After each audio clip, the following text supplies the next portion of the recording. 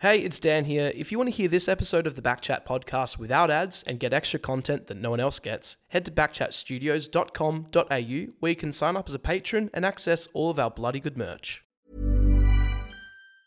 Quality sleep is essential. That's why the Sleep Number Smart Bed is designed for your ever-evolving sleep needs. Need a bed that's firmer or softer on either side? Helps you sleep at a comfortable temperature? Sleep Number Smart Beds let you individualize your comfort so you sleep better together. J.D. Power ranks Sleep Number number 1 in customer satisfaction with mattresses purchased in-store. And now, save 50% on the Sleep Number Limited Edition Smart Bed for a limited time. For J.D. Power 2023 award information, visit jdpower.com/awards. Only at a Sleep Number store or sleepnumber.com.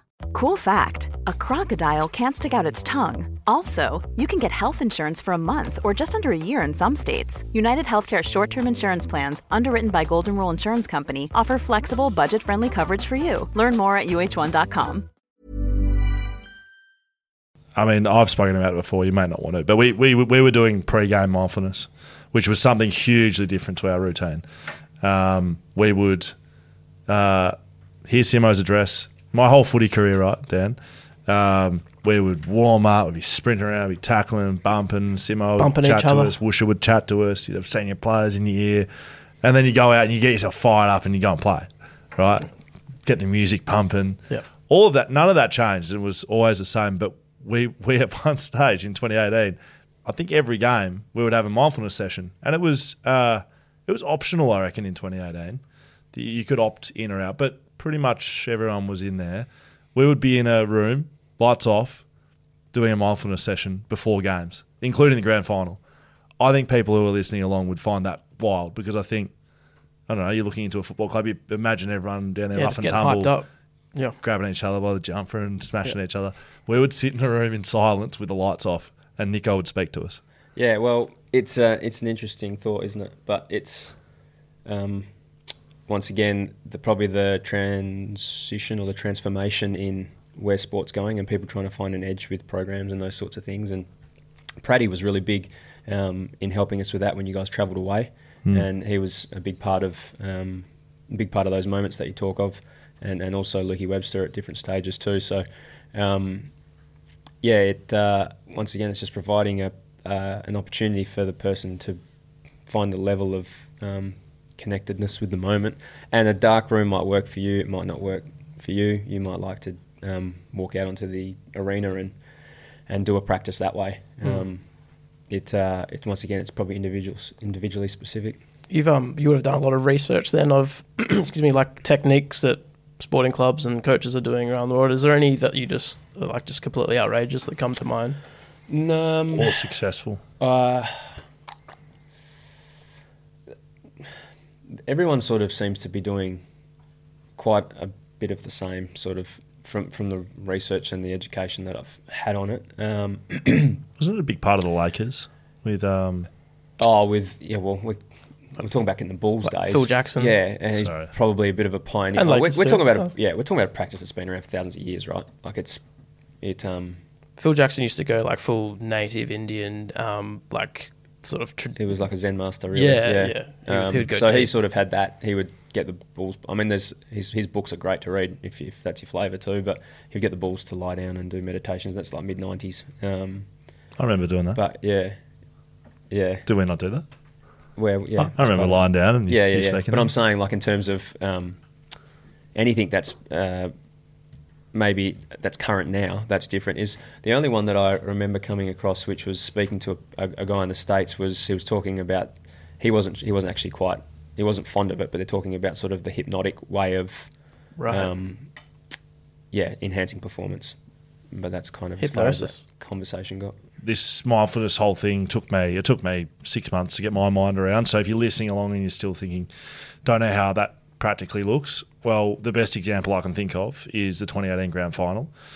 2015, start poorly, as I spoke about, have no mental tools to be able to deal with the external pressure, and mindfulness and the techniques involved allow you to, they attempt to allow you to, yes, accept that everything's not going to be perfect, but also get yourself in the moment and ignore external vibes, like the scoreboard, like the crowd, or even just acknowledge that they're going on and still be able to focus on what you're doing. So 2018, 5 goals down in a grand final. It's happening again. That is something that I've spoken about since that day. And it's the reason why I speak about you and your program, Nico, and why I think that you have the biggest hand in us winning that. And I understand that you'll be sitting there going, well, there's lots of other reasons. And yes, there is lots of other reasons. Lots of other reasons that teams win. But the ability for the collective group to ignore a 5-0 grand final. You don't come back and win those in regular season. You don't do that in pre-season. You don't do it in scratch matches down at you don't come back from 5-0 and win. To do it in a grand final, there need to be. That's not just luck or skill even. We had mental strategies to deal with that. And I remember feeling on the field that it wasn't really a big deal. Well, that's a big deal. That's a really big deal. The fact that you were 5 down. 5 down. Yep. So in terms of practical examples of mindfulness, would that be a good one in terms of dealing with externalities? Well, yeah. I mean, that's your experience.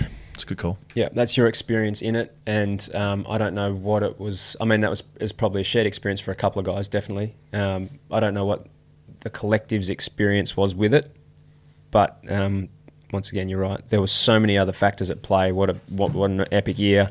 What a spirit and culture that was sort of just permeating through the whole group, and it's one of those ones you can't measure. But it's great that we were able to have confidence in the fact that we had the strategies in place to win that day. Yeah. How do you reflect on 2018? Yeah, I spoke about earlier, rounding it off in terms of the grand finals that I've been a part of, but 05 was what it was. We lost and it was really disappointing. 06 was amazing for the club and the players. It was tough personally to miss it. And 2018 was kind of like, I understand now. That it's so much that goes into winning a flag, and it's far greater than just the 22 guys that get selected on that day. And it's probably because I got to be a part of a great footy department for, at that stage, it'd be year 4 or 5 that I'd been doing it, where it was like, man, I see that guy in the department do so much work, and then I see that guy, and I see that guy, and I see that guy, and then everyone's doing so much work, and then you guys go out there and you win, and you do what you did. And then everyone's out in the field, and I was sort of looking around going, I'm okay now. I'm all good. Like this AFL thing I can kind of separate myself from to some degree, because I feel like it's all just rounded off perfectly. It's not necessarily about me being up there with the medal around my neck. It's about being part of the bigger collective of people that have worked so hard to provide a platform and an opportunity for these guys to shine and do what they did in 2018. So, yeah, that's what I remember at the day. I remember having a few big hugs with yourself and TB and Coley and a lot of the backs, and then maybe sharing a beer or two.